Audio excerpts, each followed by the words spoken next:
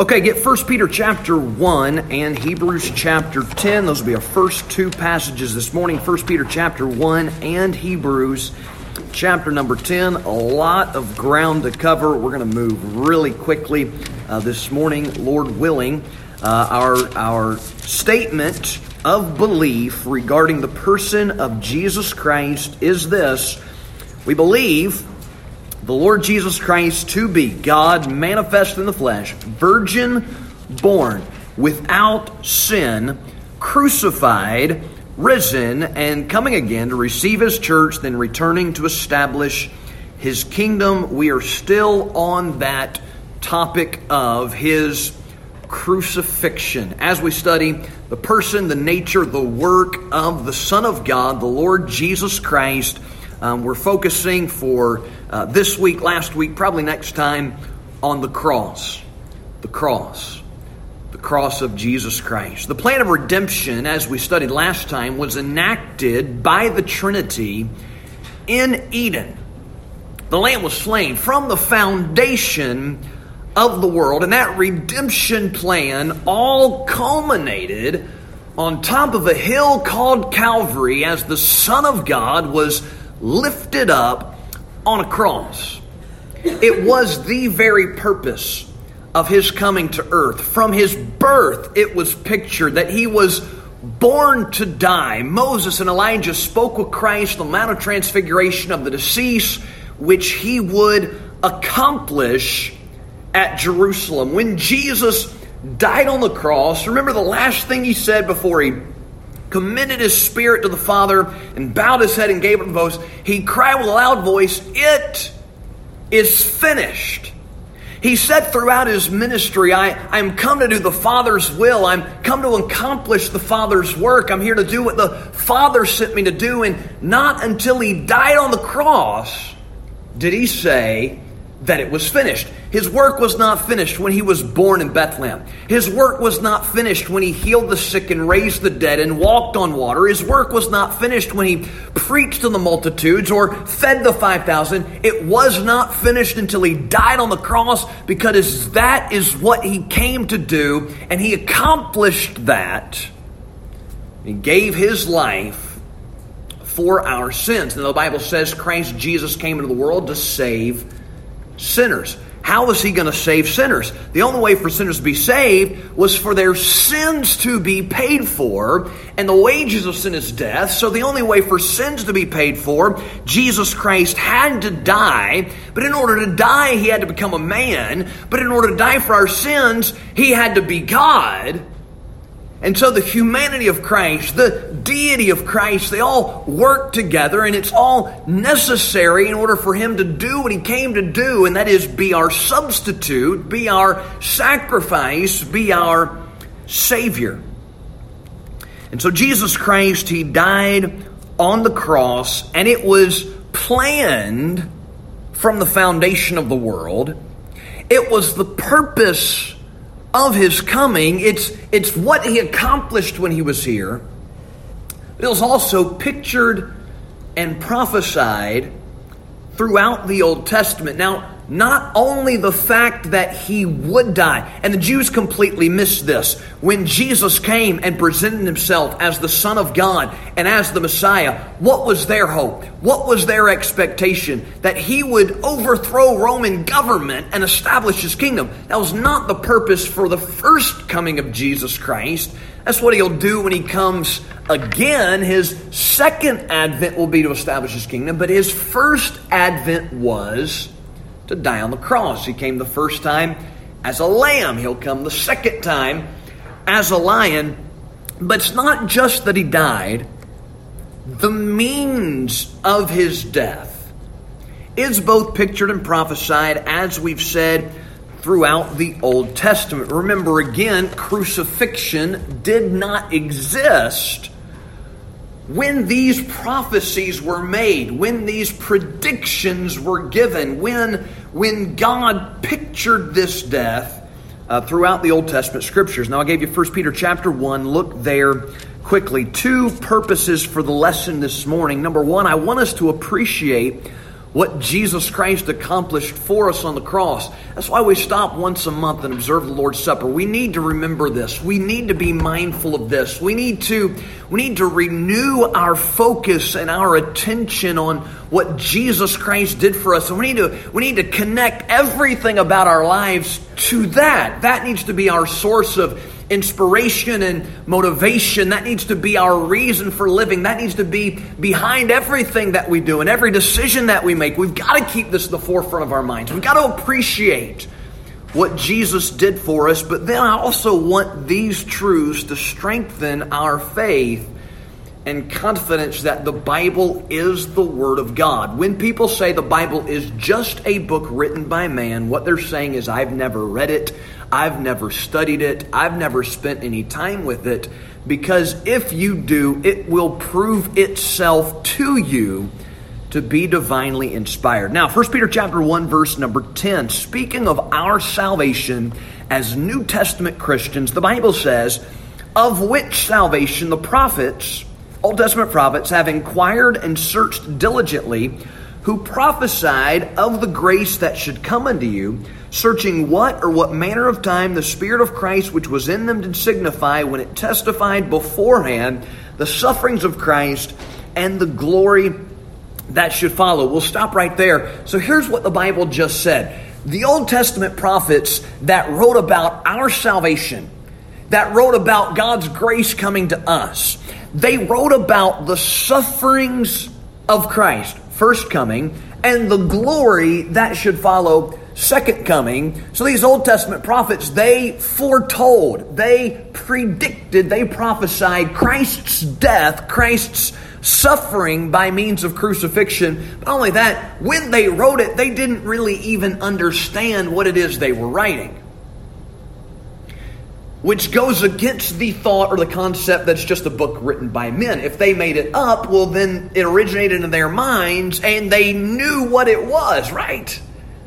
But when God, the Holy Spirit, the holy men of God were moved by the Holy Ghost, God had them write these details in advance. So the sufferings of Christ, they are the topic of Old Testament prophecy, even though the prophets themselves didn't quite understand. Hebrews chapter 10 and verse number 1. Hebrews chapter 10 and verse number 1. The Bible says this, for the law, having a shadow of good things to come, and not the very image of the things, can never with those sacrifices which they offered year by year continually, make the comers thereunto perfect. The passage goes on to describe why, but the point is the Old Testament sacrifices were never for the purpose of taking away anybody's sins. They couldn't do that. But part of the purpose was this, to paint a picture, to cast a shadow, to teach us about another offering and another sacrifice that appears later in Hebrews chapter 10 when Jesus Christ comes and he says, I come to do thy will, O God, and he gives his life, his body, one sacrifice for sins forever. But it's pictured and shadowed all throughout the Old Testament. Now let me give you this morning just some of those pictures. Here's what I want you to do as you follow along. Just jot some notes beside these references as to what this pertains to related to the cross of Jesus Christ. We don't have time to look up all of these scriptures, but in Genesis 22, Abraham takes Isaac on top of a mountain. It was a test of faith. Do you really love me, Abraham? Then offer to me the son that you love. And so Abraham takes Isaac up on top of the mountain of Moriah in Genesis chapter 2, and he raises the knife to make that sacrifice. The Lord stops him. Abraham, listen, don't offer your son. But the statement is made in Genesis 22, verse number 8, my God will provide himself a lamb for a burnt offering. Now, it didn't say that God himself would provide a lamb. Though that's true, it said God himself. God will provide himself. God is going to give himself as the lamb for the burnt offering. Now, what takes place? when Abraham does not offer Isaac, well, they're on top of the mountain. They've got the wood. They've got the they've got the altar. They've got the knife. But where's the offering? And Abraham, directed by the Lord, he turns and looks, and what does he find? He finds a ram. And instead of Isaac being offered, the ram was offered. Here is a substitute. Here is another sacrifice to stand in the place of Isaac, in the place of Abraham's beloved son. Now what is that? That's substitution. That's what Jesus did. Instead of us paying for our sins, He paid for our sins. Instead of us bearing our sins, He bore our sins. Now, when He looked and saw that ram, what does the Bible say in Genesis 22? That the ram had his horns caught in a thicket, right? And so here's this ram, and I'm sure he's struggling, but his horns, they're all caught up in thorns, which is a picture of what would happen to Jesus Christ as He was crucified, because the Bible says in Matthew 27 and verse 29, other scriptures as well, that when they crucified Him, they platted a crown of thorns and they beat it upon His head. So the substitute, the offering made in place of Isaac, it's got thorns around its head, just like Jesus Christ. Let's picture the cross. Look at Exodus chapter 12 quickly. Exodus chapter 12. This is the Passover feast, the Passover celebration. This is actually the Passover event in Exodus chapter 12. And I just want you to notice a couple words in the passage. You understand the situation. All the firstborn are going to die unless the blood of the lamb is applied to the doorposts of that house. Here are the instructions that are given in Exodus 12 verse 3. Speaking unto all the congregation of Israel, saying, the 10th day of this month they shall take to them every man a lamb. Okay, a lamb. Verse number 3. If the household be too little for the lamb, verse 4, let him his neighbor next in the house take it according to the number of the souls. Every man according to his eating shall make your count for the lamb. So a lamb, verse 3. The lamb, verse 4. Verse 5, your lamb shall be without blemish, a male of the first year. So there's an innocent lamb who is slain, his blood applied to the house, and if the blood is applied to that house, the judgment of God passes over that house. Now, that's Jesus Christ. He is innocent. He was slain. His blood was shed, and if that blood is applied to our heart and our lives, then the judgment of God passes over. Now, a lamb, verse 3, but He's the lamb, only one, verse 4, but is He your lamb, verse number 5. Now, there are many details in Exodus chapter 12 that correlate to the offering, the sacrifice that Jesus made. We'll see one of them in a moment. This lamb could not have any bones broken, just as when Jesus Christ was crucified, it was prophesied not a bone of Him would be broken. This Passover lamb is a picture of the crucifixion. Look at Leviticus chapter 16. This is the Day of Atonement, and we don't have time to read or study the chapter, but here's what happened. 2 lambs were brought, and lots were cast, which would be the offering and which would be the scapegoat. Because one of those lambs was going to die, and one of those lambs was going to go free. And here's what happened. Jesus Christ, He was the offering. Jesus Christ, He was the sacrifice. And because He gave His life, we all get to go free. And then that lamb that went free, not only does it picture us, in a sense, it pictures Christ, because here's what would happen. The high priest, he would take the blood of that lamb. He would enter into the holiest place. He would put the blood upon the altar, but then he would come out and he would go to the scapegoat. He would go to the other lamb and he would place his hands upon that lamb and he would confess the sins of the nation. And then after the sins of the nation were placed on that lamb would be set free to go into the wilderness and take all of those sins away from the house of God and the people of God and the congregation of Israel. So there's a lamb that dies so another can go free, and that pictures Jesus. Then there's a lamb that bears the sins of the nation and takes them far, far away, and that pictures Jesus Christ. Because the Bible says in Psalm 103, as far as the east is from the west, so far hath He removed our transgressions from us. John the Baptist announced Jesus Christ as the Lamb of God that taketh away the sin of the world. 1 John 3:5 says He was manifested to take away our sin. Both the offering and the scapegoat on the Day of Atonement picture Jesus Christ. Look at Deuteronomy chapter 21. We'll actually read this verse. Deuteronomy 21 and verse number 23. Deuteronomy 21 and verse number 23. And the Bible says this in Deuteronomy 21:23. His body shall not remain all night upon the tree, but thou shalt in any wise bury him for that day. For he that is hanged is accursed of God, that thy land be not defiled, which Lord thy God giveth thee for an inheritance. This is repeated throughout the Old Testament, that cursed is every man that hangeth on a tree. Now, hanging on a tree, the imagery that I get is a man with a noose around his neck and the rope tied to one of the branches. I mean, hanging on a tree, that's the way that I understand that. But would that not be phrased hanging from a tree? Galatians chapter 3 says this, that everyone that continueth not in all things that are written in the book of the law, they're under the curse of the law. But Christ has redeemed us from the curse of the law, being made a curse for us, for it is written, cursed is every man that hangeth on a tree. Now you might say in the Old Testament, I think in some instances, would say that being hung from a tree is part of this curse, but I mean, think about how that fits crucifixion.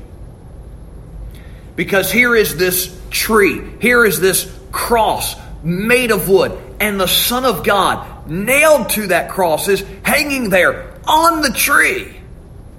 And though we deserve to be cursed, He took that curse upon Himself. The crucifixion is pictured in this curse on the one who hangs on a tree. And then Numbers chapter 21, and we won't read that passage, but you remember when those deadly serpents came in among the congregation of Israel because they were complaining and murmuring against God, and several people were bitten, and that serpent's bite was deadly, and Moses went to the Lord, and the Lord offered the solution: take a serpent of brass and on a pole and lift it up, and anyone who looks to that, they'll be healed and they will live. Jesus refers to that in John chapter 3. He said, even as Moses lifted up the serpent in the wilderness, even so must the Son of Man be lifted up, that whosoever believeth in Him should not perish but have eternal life. This serpent, it's on a pole.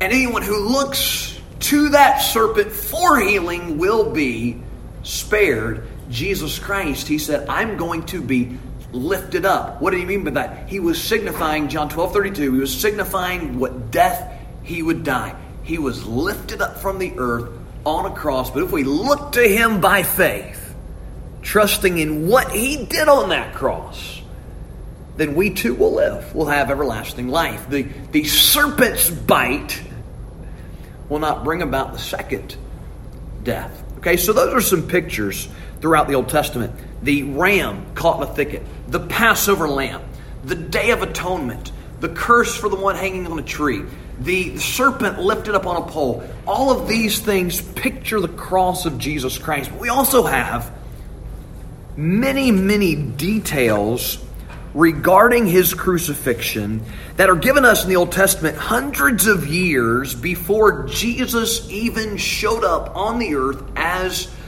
a man. The two chapters that stick out more than any other are Psalm 22 and Isaiah 53. There are other places as well, but I have the list here. It's got 25 or 26 verses that give us specific details regarding the crucifixion. Let's see if we can read through some of these together quickly. Psalm 22, go there with me if you would. Psalm 22 and verse number 1. Psalm 22 and verse number 1. Man could not have colluded to make this happen.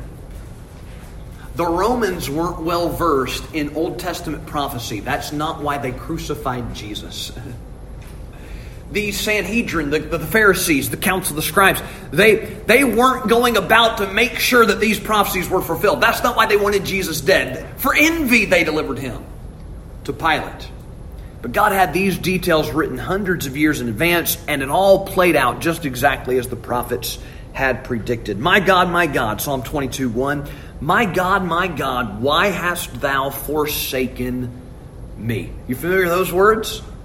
It's what Jesus cried from the cross, according to Matthew 27:46. Now, David, he's the psalmist here, and he's feeling forsaken by the Lord. Little did he know, he was actually writing of something that would take place hundreds of years later. Further details are given. Verse number 7. All they that see me laugh me to scorn. They shoot out the lip. They shake the head. Okay? This lines up with the mocking crowd at the foot of the cross. The New Testament says in many places, they wagged their heads. They reviled him. They mocked him. They cursed Jesus Christ as he hung upon the cross. You can write down Matthew 27:39 through 41. In Psalm 22:7, we see the mocking crowd. But not only the fact there would be those looking on with scorn and derision and ridicule, their very words were recorded in the psalm. Verse number 8. Saying, he trusted on the Lord that he would deliver him. Let him deliver him, seeing he delighted in him. Now those people making fun of Jesus at the foot of the cross, they were not quoting Scripture when they said, "Thou be the Son of God, come down." But they quoted the exact words of Psalm 22:8. He trusted on the Lord that he would deliver him. Let him deliver him. If you continue in the Matthew passage, Matthew 27:42 through 43, that's exactly what they said as Jesus died. It's not only the mocking crowd, but the cry of the crowd. Moving down to verse number 14. I am poured out like water, and all my bones are out of joint. My heart is like wax, it is melted in the midst of my bowels. Poured out like water. Do you know what the centurion did when he came to break Jesus' legs and found that he had already passed away and given up the ghost? He took a spear and thrust it into his side, and the Bible says there came out blood and water.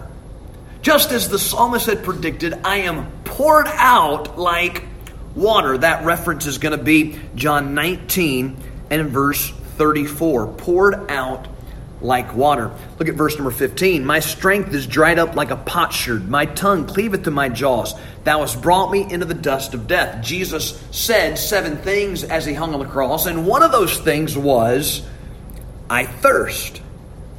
I thirst. That was predicted in Psalm 22:15, and we'll see it again in just a minute. Look at verse 16. For dogs have compassed me. The assembly of the wicked have enclosed me. They pierced my hands and my feet. Again, crucifixion was not a method of execution when David wrote this psalm. But the piercing of the hands and the feet would be part of the torture that was perfected by the Romans as they executed their enemies and opponents and criminals. And as Jesus Christ went on top of Calvary and they put him on the cross and they nailed him to that cross. A nail through this hand, a nail through that hand, a nail through his feet. He was pierced, just as the Bible had said. Verse number 17. I may tell all my bones, they look and stare upon me.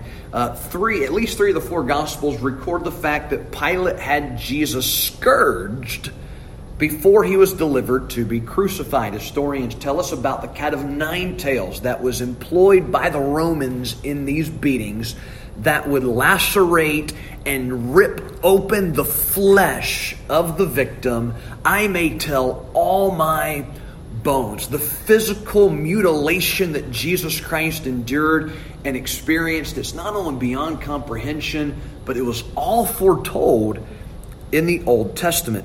Look at verse number 18. They part my garments among them and cast lots upon my vesture.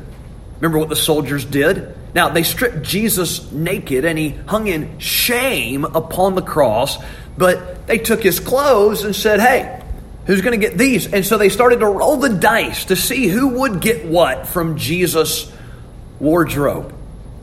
They cast lots for his garments.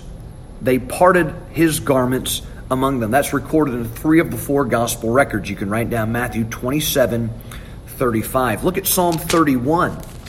Another statement made by Christ upon the cross comes from the Old Testament. Psalm 31 and verse 5. Into thine hand I commit my spirit. So Jesus, after he said it is finished, then he said, into thy hand I commit my spirit. And he bowed his head and he gave up the ghost. That's Luke 23 and verse number 46. The last statement Christ made upon the cross, it comes from the Old Testament. Look at Psalm 34, 19 and 20. Psalm 34, 19 and 20. The Bible says, many are the afflictions of the righteous. Now, when you're reading the poetic portions of the Old Testament, mainly Proverbs, but also Psalms, Job, you could put Song of Solomon in there as well. When you're in the poetic scriptures and you come across the righteous, oftentimes it can be a reference to Jesus Christ. He's the righteous. He's the only one with the innocent blood. He's the only man who was perfectly holy. So think about it in this context. Many of the afflictions of the righteous, Christ, but the Lord delivereth him out of them all. He keepeth all his bones, not one of them is broken. And the New Testament records how this prophecy was fulfilled in John 19:32 through 36. We've already mentioned the soldiers came to break the legs of those that were crucified because, the Jews wanted to keep the Sabbath and make sure they didn't have to go out there and get the bodies on the Sabbath day because they didn't want to break the law when they murdered a man and unjustly put him to death. But the soldiers are sent to break the legs of those that were crucified, and when the soldiers got there, they broke the legs of the 2 thieves so that they would not be able to breathe, so they would die of the suffocation. But Jesus Christ, he had already expired. He had already given up the ghost. Not a bone of his was broken, in keeping with Psalm 34 and in keeping with the picture of the Passover lamb whose bones could not be broken, Exodus 12:46. Look at Psalm 35, next chapter, verse number 11. Psalm 35 and verse number 11. False witnesses did rise up. They laid to my charge things that I knew not. False witnesses. Now, they held this mock trial to come up with a sentence of crucifixion against Jesus Christ. They had to condemn him for something. They couldn't just say, we want you dead. They had to come up with a reason. So what did they have to do? They had to hire false witnesses. They had to pay people to come and make up stuff about Jesus because he had never done anything wrong. He was an innocent man. Pilate said, I find no fault in him. But they had all these witnesses and nobody could agree as to what actually Jesus had done. False witnesses rose up against him. Mark 14:55 through 59. Look at Psalm 38 and verse number 11. Psalm 38 and verse number 11 says, my lovers and my friends stand aloof from my sore, and my kinsmen stand afar off. Afar off. When Christ was apprehended, all the disciples forsook him and fled, but the Bible says Peter followed, uses this phrase, afar off. By the time that Jesus gets to the cross, some of the women that followed him end up appearing among the crowd, but the New Testament records that they followed afar off. Those that were closest to him throughout his life and ministry did not remain close to him at the moment of his death. They followed afar off, just as the scripture had said. Psalm 41 and verse number 9. Psalm 41 and verse number 9. Yea, mine own familiar friend in whom I trusted, which did eat of my bread, hath lifted up his heel against me. You know what took place right before Christ was betrayed? The Last Supper. He meets to observe the Passover meal with his disciples, and he says, one of you is going to betray me. And they're like, who's it going to be? Jesus said, the one to whom I hand the bread after I've dipped it in the sop. John 13. And he takes the bread, he dips it, and he hands it to Judas Iscariot and says, that thou doest, do quickly. When Judas comes with the soldiers to the Garden of Gethsemane, where he knew that Jesus would be praying to his Father, he betrayed the Son of God with a kiss, and Jesus said, friend. Jesus said, friend. He was betrayed by a friend. It wasn't just his enemies. They had an inside man. They had to have one of the disciples to betray Jesus Christ, and it was just as predicted in the Psalms. It's Matthew 26, 21 through 25, verses 46 through 50. Look at Psalm 69 and John 19. We're going to have to wrap it up right here. Psalm 69 and John chapter 19. Psalm 69, 21. The Bible says, they gave me also gall for my meat, and in my thirst they gave me vinegar to drink. They gave me gall for my meat, and in my thirst they gave me vinegar to drink. Look at John 19, verses 28 through 30. John 19, 28 through 30. And after this, Jesus, knowing that all things were now accomplished, that the scripture might be fulfilled, saith, I thirst. You know why he said he thirsted? Not necessarily because he was thirsty. And I'm sure he was. That's not why he said it. He said it to fulfill the scripture. It's like there's a checklist of prophecies, and he's making sure each item is checked off the list. Verse number 29 says, Now there was set a vessel full of vinegar, and they filled a sponge with vinegar, and put it upon hyssop, and put it to his mouth. When Jesus therefore received the vinegar, he said, It is finished, and he bowed his head and gave up the ghost. It wasn't finished until he had checked off all the prophecies, and it's like he's scanning his mind, and he comes to Psalm 69, 21. And they gave me gall, and in my thirst they gave me vinegar. Oh yeah, the vinegar, the gall, I thirst! And then they offer him the vinegar and the gall, and then he says, okay, it's finished. He bows his head. He gives up the ghost.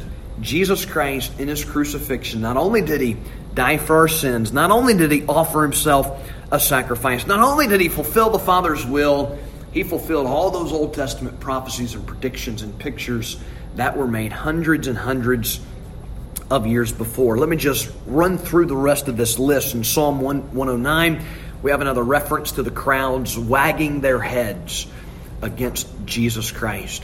In Isaiah 50, verse number 6, we have another reference to the scourging that Christ received. It said they would rip out his beard and spit in his face, and it was all fulfilled in the New Testament. In Isaiah 52, in verse 14, it speaks of his visage being marred more than any man, and the torture that Christ endured as part of his execution by crucifixion left him unrecognizable as a human being. In Isaiah 53, in verse number 7, it says, As a lamb before her shearers is dumb, so he opened not his mouth. What did Jesus answer at his trial before Caiaphas and Annas and the chief priests? He answered nothing. What did Jesus answer when they took him to Herod? Herod marveled that he wouldn't speak up to defend himself. And when Christ was before Pilate, Pilate said, Are you not going to answer these charges and accusations? And Jesus, he didn't. He kept silence before his accusers. In Isaiah 53, verse number 9, it says he made his grave with the wicked. In verse number 12, he was numbered among transgressors. He died in the middle of two criminals, two malefactors, two thieves, and was numbered among them. like the Bible says. In Isaiah 53:9, not only did he make his grave with the wicked, but with the rich in his death. You remember who went to Pilate and begged the body of Jesus and prepared it for the burial and placed it in a tomb? It was Joseph of Arimathea, and Matthew's gospel says he was a rich man, and he placed Jesus in his own new tomb. So his grave was not just with the wicked, it was with the rich. He was placed in a rich man's grave. He only needed it for 3 days and 3 nights. In Isaiah 53, verse number 12, he made intercession for transgressors. The first thing Jesus said from the cross, Father, forgive them. They know not what they do. He interceded for transgressors as he died. In Zechariah 11, verse number 12, the Bible gives the price for which he was betrayed. 30 pieces of silver. In Zechariah 11:13, the Bible tells us what they would do with that money. Oh, we can't take this into the treasury. It's the price of blood. So what do? They bought the potter's field, not knowing they were fulfilling exactly what the Old Testament had prophesied. In Zechariah 12, verse number 10, they will look on me whom they have pierced. Remember when Jesus showed up to Thomas and the disciples? Look at my hands. Go ahead, take your hand and reach it into the wound in my side. They looked on him. They saw the wounds. Still in his hands, still in his side. They will look on him whom they have pierced. He was pierced as part of the crucifixion. Zechariah 13:6 speaks of the wounds in his hands. Zechariah 13:7 speaks of the sheep being scattered. Read those verses. I marvel at the precision of the Word of God, and I marvel at the love that our Savior has, that He would be willing to do all of that for us. Whatever it is He asks us to do for Him, it's absolutely worth it. It is reasonable service. Father, thank you for your word. It's truth. Lord, the confidence that we can have in it, help us to have the confidence we ought to have in your word. Thank you for the love of your Son. Thank you for the sacrifice He made for us on Calvary's cross. In Jesus' name, amen.